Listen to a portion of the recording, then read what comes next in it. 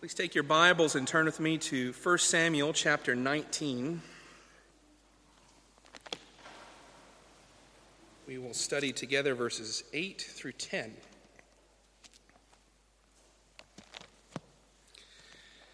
First Samuel chapter 19, verses 8 through 10.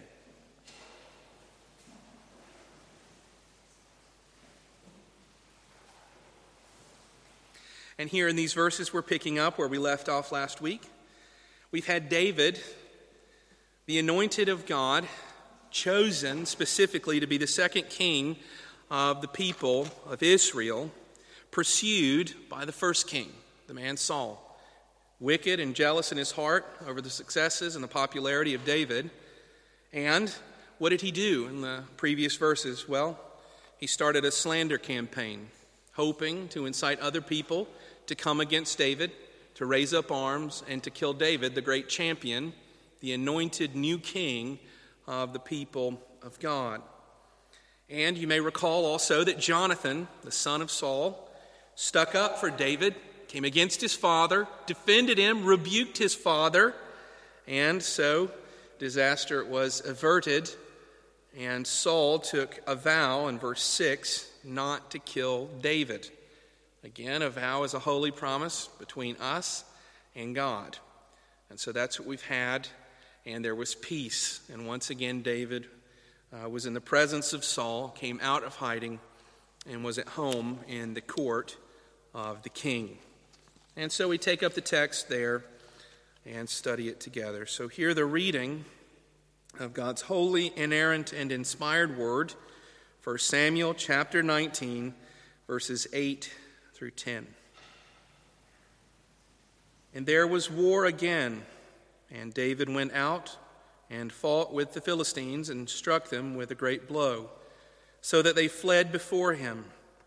Then a harmful spirit from the Lord came upon Saul, as he sat in his house with his spear in his hand, and David was there playing the lyre. And Saul sought to pin David to the wall with the spear, but he eluded Saul, so that he struck the spear into the wall, and David fled and escaped that night. The word of the Lord our God, may he bless us as we study it together. Let's pray again.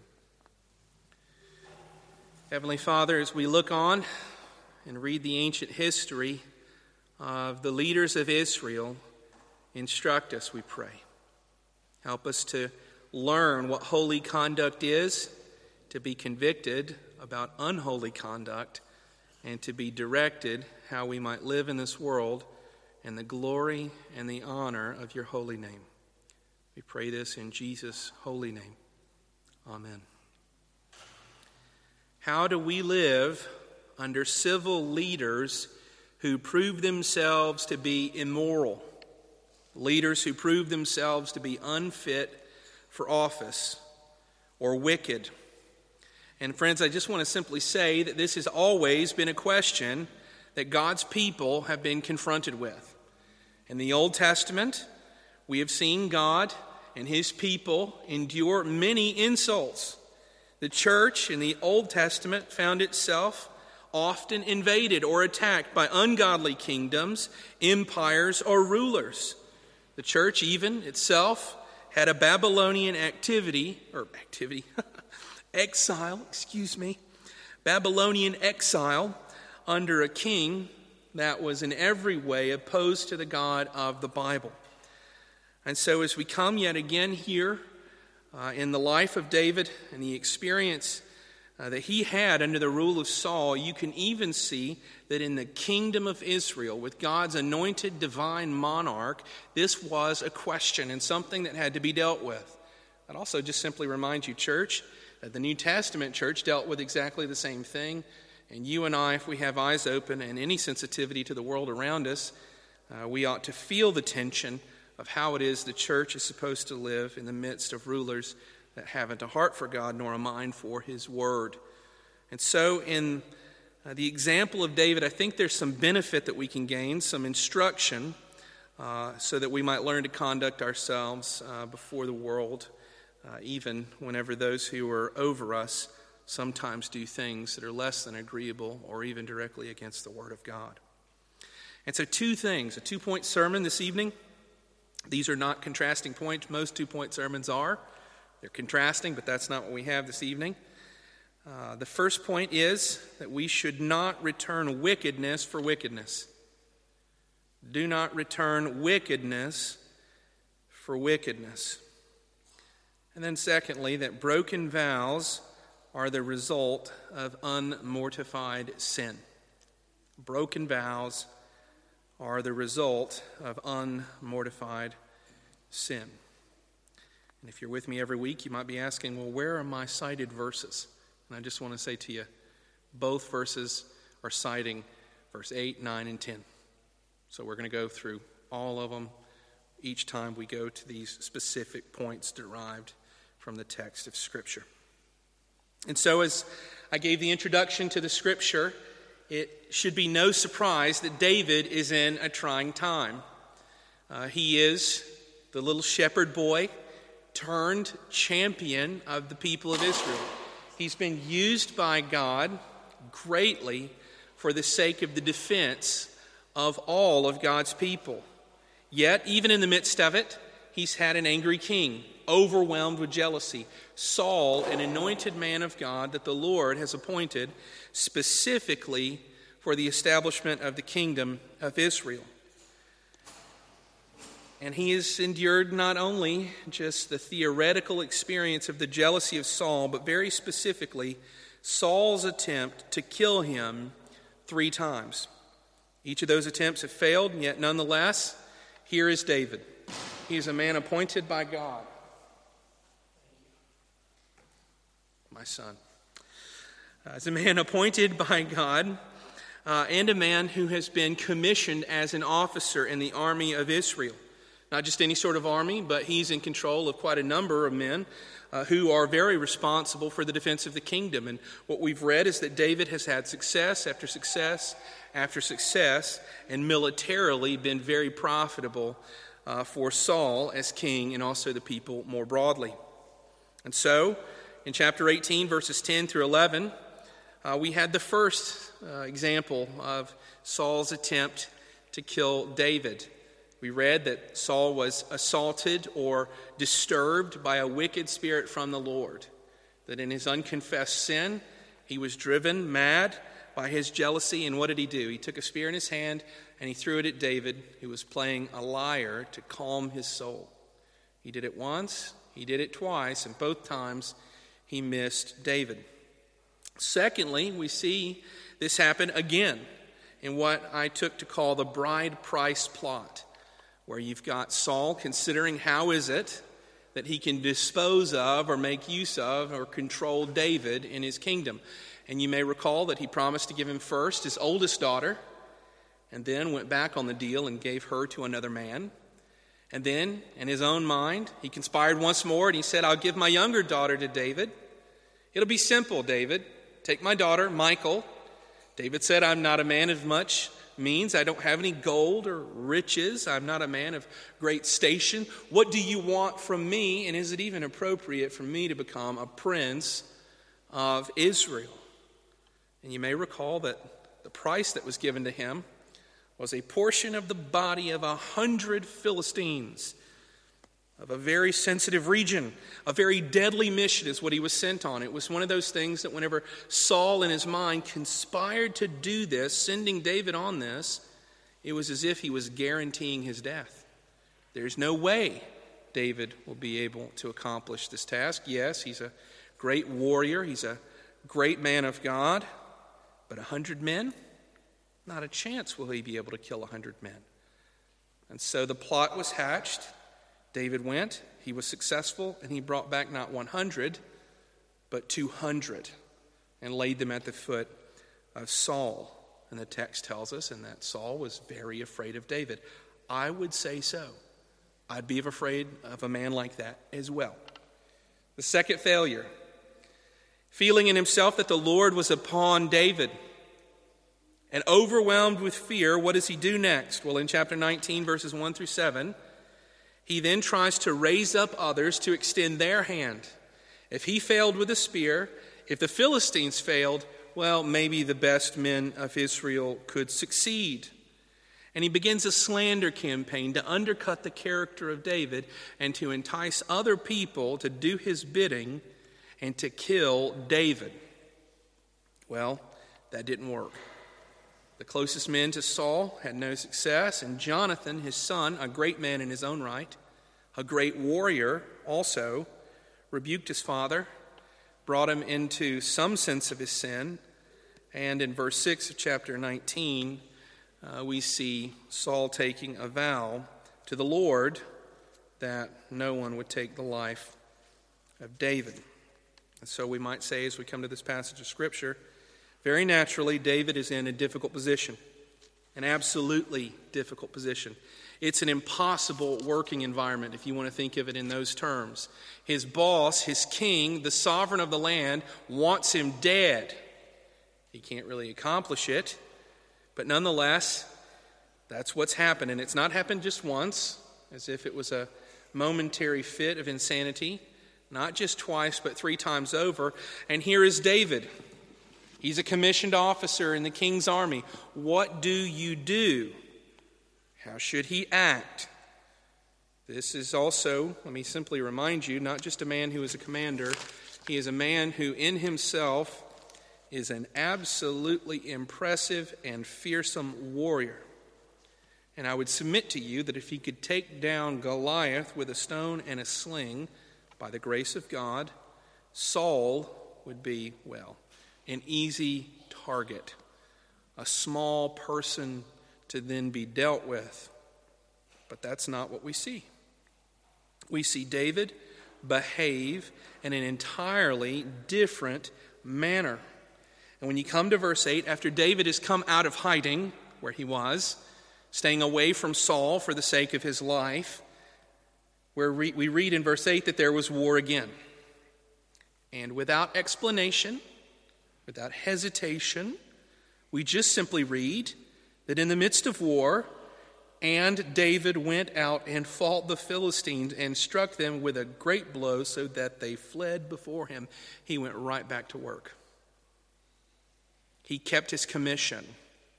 He maintained his calling as a defender of the people of God, as a prototypical, a forerunner, if you will, redeemer. He kept the enemy at bay and didn't allow them to touch even one hair upon the heads of the people of Israel. And it makes very much sense if you place yourself in the shoes of David to simply say, how in the world is that possible? Your king's tried to kill you 3 times. The enemies are at the gate. Doesn't it make a whole lot of sense to simply back away and let the Philistines do the work for you against Saul? That would be one method of dealing with a crazy king out to kill you. Another would be to simply say, well, sorry, Saul, I'll tell you straight to your face. I won't just let it seem like an accident. I'm not going to fight for you. You want me dead. Is this another plot that you've hatched? And to be suspicious of the motives of the king or even the circumstances that he finds himself with. How could you fight for a ruler that wants you dead? What should you do? How should you do anything? And how could David act in a manner in which he has? And some of you may be aware of something called the doctrine of lesser magistrates. Now, I could be speaking in a thoroughly Greek language to most of you. That could be the case. But if you're aware of this, you may know where I'm going. Because it wouldn't be a terrible, a bizarre, or an abstract application of such a doctrine. The doctrine of the lesser magistrate states that when a superior or higher civil authority makes an unjust or immoral law or decree, the person of inferior or lesser authority has both the right and the duty to refuse obedience to that superior authority. It makes good sense. It's the sort of thing that went into effect in the national military of Germany, very specifically after World War II. That whenever you have a superior command you to do wickedness, that you have not only a right, but also the duty to refuse a wicked command. But rightly understood, the doctrine of the lesser magistrates understands the right commands of God superseding, that they are greater than the inferior commands of an earthly king, ruler, or magistrate. It is more right to be obedient to God than to man in things where our consciences are being bound to do wickedness and sin. And you say, well, couldn't David just look at his king and say, Saul, you're a wicked man. I'm not going to defend you. I'm going to let things happen as they will. Hang by your own device. Deal with it however you will. I will not be your champion. And I will say to you, no. This is different. Yes, Saul in his heart is immoral. Absolutely. He is murderously immoral. He is unjust in the things that he has done. He is just jealous, overwhelmed with a desire to have the popularity that David is enjoying. But the conscience of David is not being bound to do an unjust thing. He's not being called to do wickedly. He's actually simply confronted with yet another opportunity to fulfill his call from God to be a defender of the people of Israel. It is different. It would be a misapplication of the doctrine of lesser magistrates. And so David serves. David is an officer in the midst of the host of the armies of Israel. And he serves well. And he's victorious. Not because he's great, but because his God is great. And we again might say, well, then how does David deal with Saul? How does he in himself understand what's happening to him? You and I just read a psalm together as a congregation in the context where David is finding himself with Saul. And I don't know if you picked up the theme, but God is the one who is great. God is the one who fights the battle. God is the one who delivers David. And in every case in the Psalms, we see the heart of David in his experience here, a subject of a wicked king who hates him. We also hear directly from David's mouth, 1 Samuel chapter 24:6. May I never lift my hand against him, that's Saul, since he is the Lord's anointed. That is also repeated, and it's a constant doctrine for David. 1 Samuel 26:9. We're going to get to that probably next year at this pace. David speaks to Abishai. What a great name, Abishai. He says to him, do not destroy him, that is Saul, for who can put out his hand against the Lord's anointed and be guiltless? What is it that undergirds David?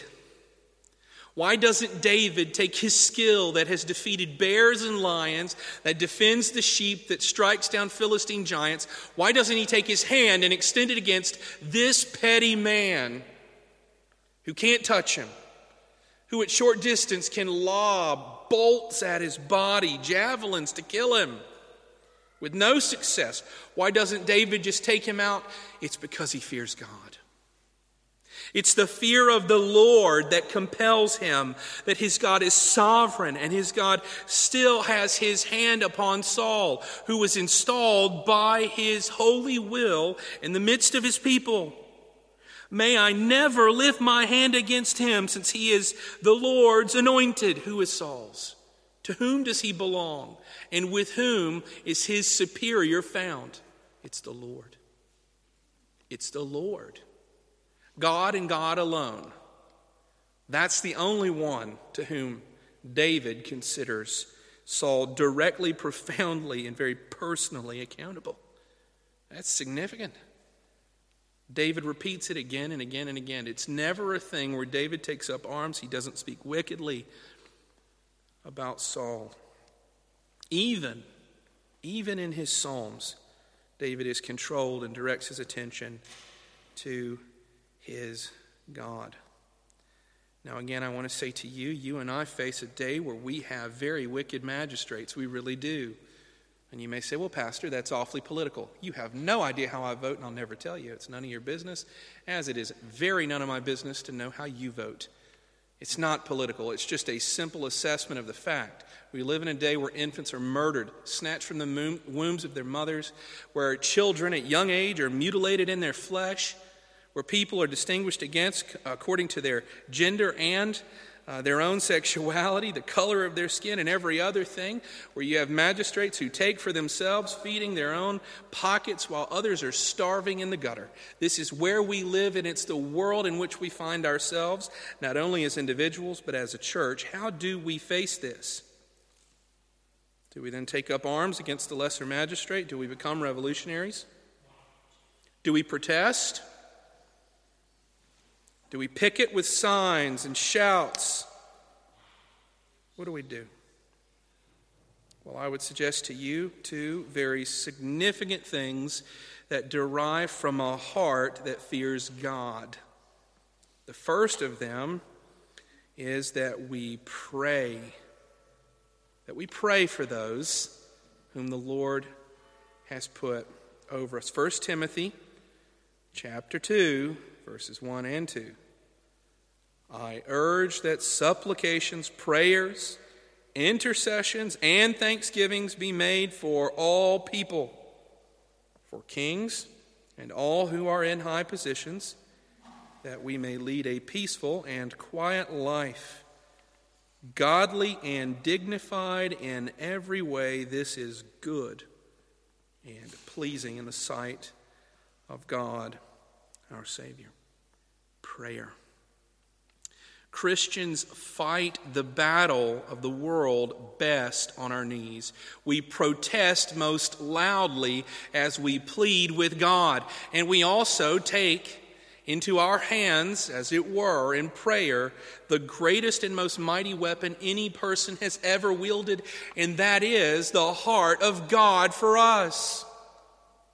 When you pray to God to turn the hearts of kings who have weapons today of mass destruction, well beyond anything that you and I can or ever will possess, we have a God who has even greater power. We have a God that can turn all of those snares and pits dug for us back upon those who have set them as a trap for us. We pray. Prayer is not weakness, it is absolute power because of the one to whom it pleads with. It is God that you and I should be concerned with. The wickedness of a ruler does not then give us a right to disobey outright. The question is, are we being bound to take up an act with them of sin? Are we being forced to commit with them the atrocity? Every man, every woman has to ask the question in their own hearts, according to the Scripture, and have that answer come in turn. But I want to encourage you very sincerely, Christian, that the first line, rather than just civil disobedience, is prayer. It's prayer. And why can we do this?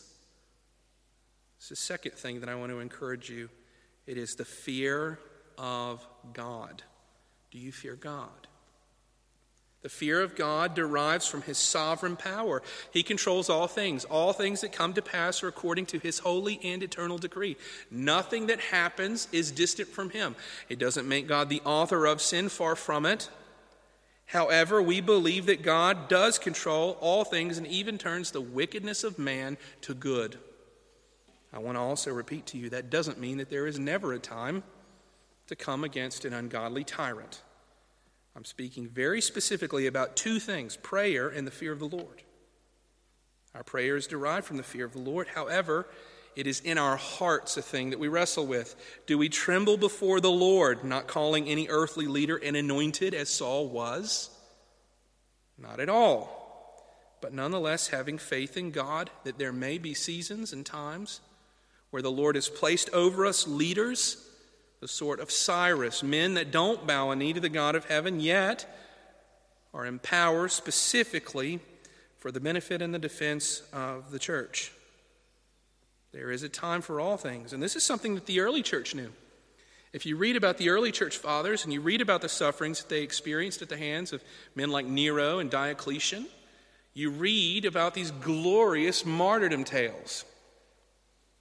Not that it is biblical or binding, but I'll tell you about one brother who lived a long time ago, who was just like me and you and hadn't an authoritative word or an inerrant thought in himself, except for his knowledge of Scripture, a guy named Ignatius of Antioch. He wrote 7 beautiful letters to friends in the church as he was taken in chains to be tortured and ultimately executed at the hands of the Roman government because he would not burn incense in worship of Caesar. What did he do? He prayed, he feared God, and he gave himself over into hands to suffer. One of his famous phrases is simply this: "Let my body be ground like holy wheat by the teeth of lions." You see, friends, we have a mighty God, a God that can allow us as Christians to endure even wartime seasons and horrific things, even atrocities, in faith in him, simply knowing that if we do raise up arms with good reason, or if we rely on him on our knees in prayer, that our God will have his way, his will out, truth will reign. He will always keep his church. He will always defend his people. We will always be secure, even if the spears don't miss but plunge deeply into us. Even if the flames overcome us.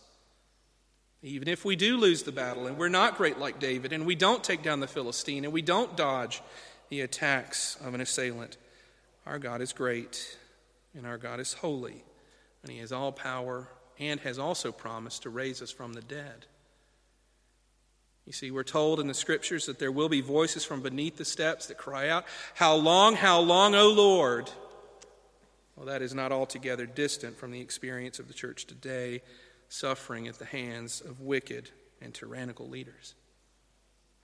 We continue on in the text of Scripture, and we're confronted with the broken vow of Saul and the reality that broken vows are a result of unmortified sin. So look at verse 6 with me, if you'll look back just a few verses.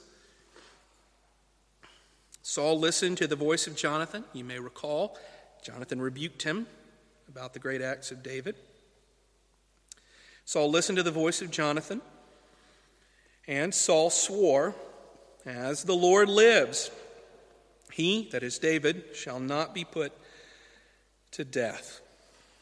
And scarcely any time later, just a few verses, could be separated by days, could be separated by months, could be years. The text doesn't indicate it. We just read in verse 8, "And there was war again," quite simply, and David has success. And this again is what has caused all of Saul's jealousy. The attention that David gets for the great deeds that the Lord has accomplished by and through him. He's overwhelmed. Look at David. He's done well. Verse 8, "David went out and fought with the Philistines and struck them with a great blow so that they fled before him." Saul's not really experienced very much like that. He certainly hasn't in any recent date. David is the champion. Is it likely that the people are singing the praises of David? Quite possibly. The text doesn't record it, but we know that they did once, and that affected David or Saul, that it sunk deep into him like thorns. And what do we see? Well, right on the heel of the great success of David, verse 9, a harmful spirit from the Lord came upon Saul. Overwhelmed, this unconfessed sin, the exposure that his sin has caused him to harmful spirits, to the mental, spiritual torment of unconfessed, unkilled, unmortified, unrepented of, jealousy, anger, all sorts of sins, malice, murderous rage, however you want to continue to go on and to explain it, that lays upon the heart of Saul with a spiritual authority. That's the picture being had. That this is not just a thing that's in Saul's mind, but rather it's also a thing upon his soul. And then we read that as he sat in his house with a spear in his hand, and David, as he was playing the lyre to calm him, he's in service to the king, that once again, verse 10, Saul sought to pin David to the wall with the spear, yet he eluded him. Now just put yourself in the shoes of David. How comfortable could he possibly be whenever Saul is raving mad?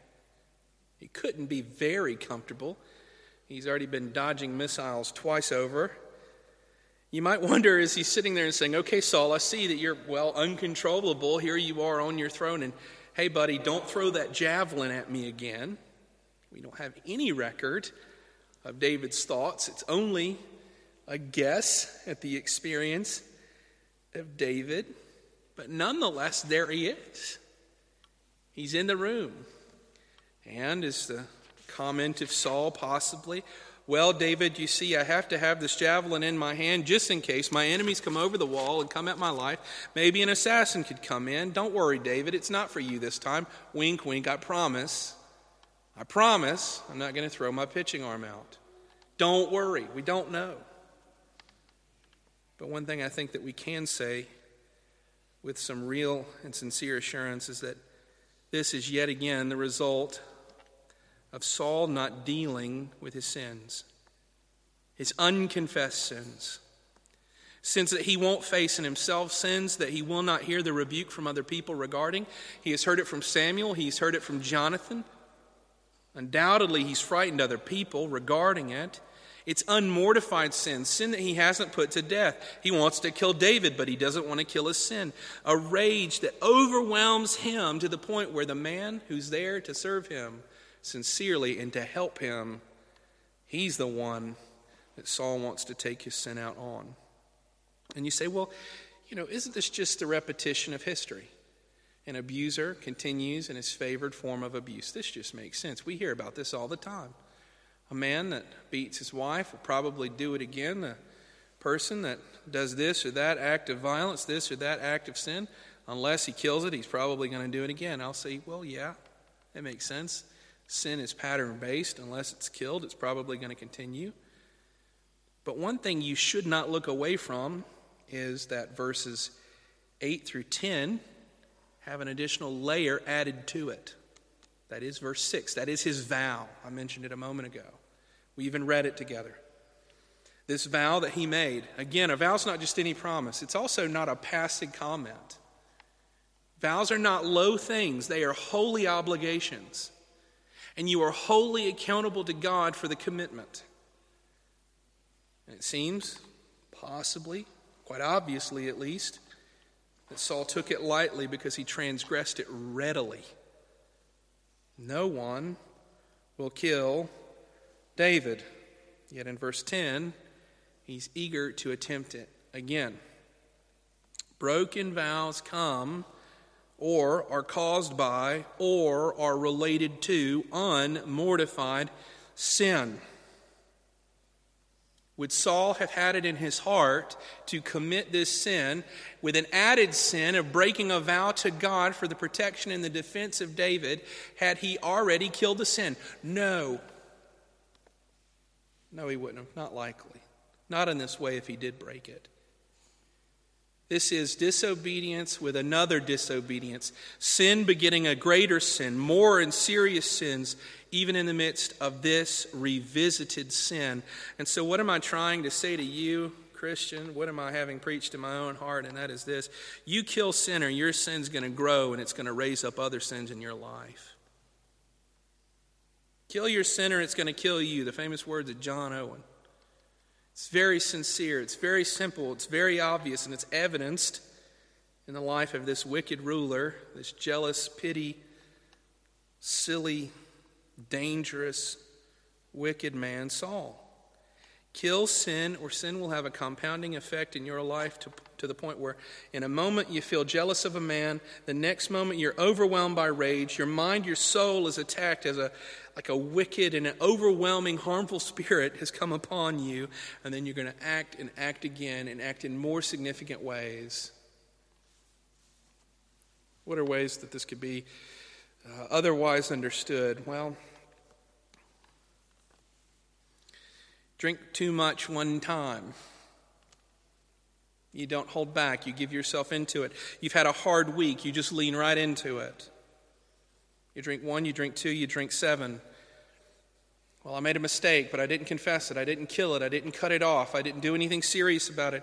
Soon enough, what do you find? You find not just one night a week you have a drink or 2 drinks or 5 drinks, but every night of the week. And progressively, you become a raging alcoholic. That raging alcoholism then spills over into other things, and you find your marriage is beginning to decay, or your relationship with your kids is beginning to decay, or your job is beginning to be affected. And again, one sin leading to another, being greater and more serious sins as you revisit sins that you've not put to death.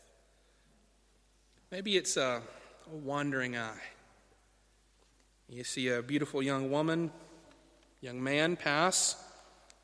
You let yourself linger a little too long, and you think, well, that wasn't good. I shouldn't have done that. But you don't put it to death. You don't put up barriers around yourself, and then all of a sudden you find yourself, your eyes are going everywhere after everybody all the time. And it's progressive. It's a slippery slope that's not a fallacy, but the reality of the soul of man. And time after time, you go and you find yourself not just thinking about other people, looking at other people, but dreaming about other people, and eventually in the arms of other people. Kill sinner to kill you. Sins compound themselves. They uproot, they dominate, they in every way overpowers. But back to anger. What would have been good and healthy for Saul? What is good and healthy for you and I when we struggle with anger? The Apostle Paul teaches in Ephesians 4:26-27, be angry and do not sin. Do not let the sun go down on your sin. Give no opportunity to the devil. You have to deal with your anger. You have to deal with your sin. Don't be content to play loose with things, Christians. Don't think it was just an isolated time. I won't do it again. Be eager to wage war against your sin. It takes repentance, and that repentance may mean cutting things off, taking things out of your life. Changing your lifestyle, changing the way you think, openly confessing your sin, telling it to others and having others help you and to keep you accountable. It may mean repairing the relationship and doing better than just having Jonathan intercede for David, but rather going to David in full and complete brokenness of heart and seeking complete and total reconciliation with him or you with another person. Repentance is a significant thing, and it's a thing that if we don't take seriously in the life of our Christian walk, we could find ourselves once beloved of God, and then at another moment so far from him that we wonder, where did we ever go as we ran from God, yet God remained the same. Don't play with sin. Don't play with sins, Christians. It's not a thing that could be taken lightly. Sin must be put to death. Let's pray together. Father in heaven, we thank you for the scriptures, Lord, for the ancient history of your church. Lord, we thank you for King David, Lord, his faithfulness, Lord, his faith in your holy and sovereign hand, purposing his life and directing him and protecting him. Lord, we thank you that indeed he is the one who gave us his much greater Son, who, Lord, as you sent your holy Son, Jesus Christ, to take on flesh and dwell among us. Father, we pray that as a church, you would help us to stand in this world, Father, in fear of you and in faith in you, O Lord, to deal with the things that come before us. O Lord, help us to tremble before your throne. O Father, help us to act rightly. Help us to act according to your word, to have courage when we should have courage also, to pray and to submit all things to you always. Our Father in heaven, we ask all these things in Jesus' holy name. Amen.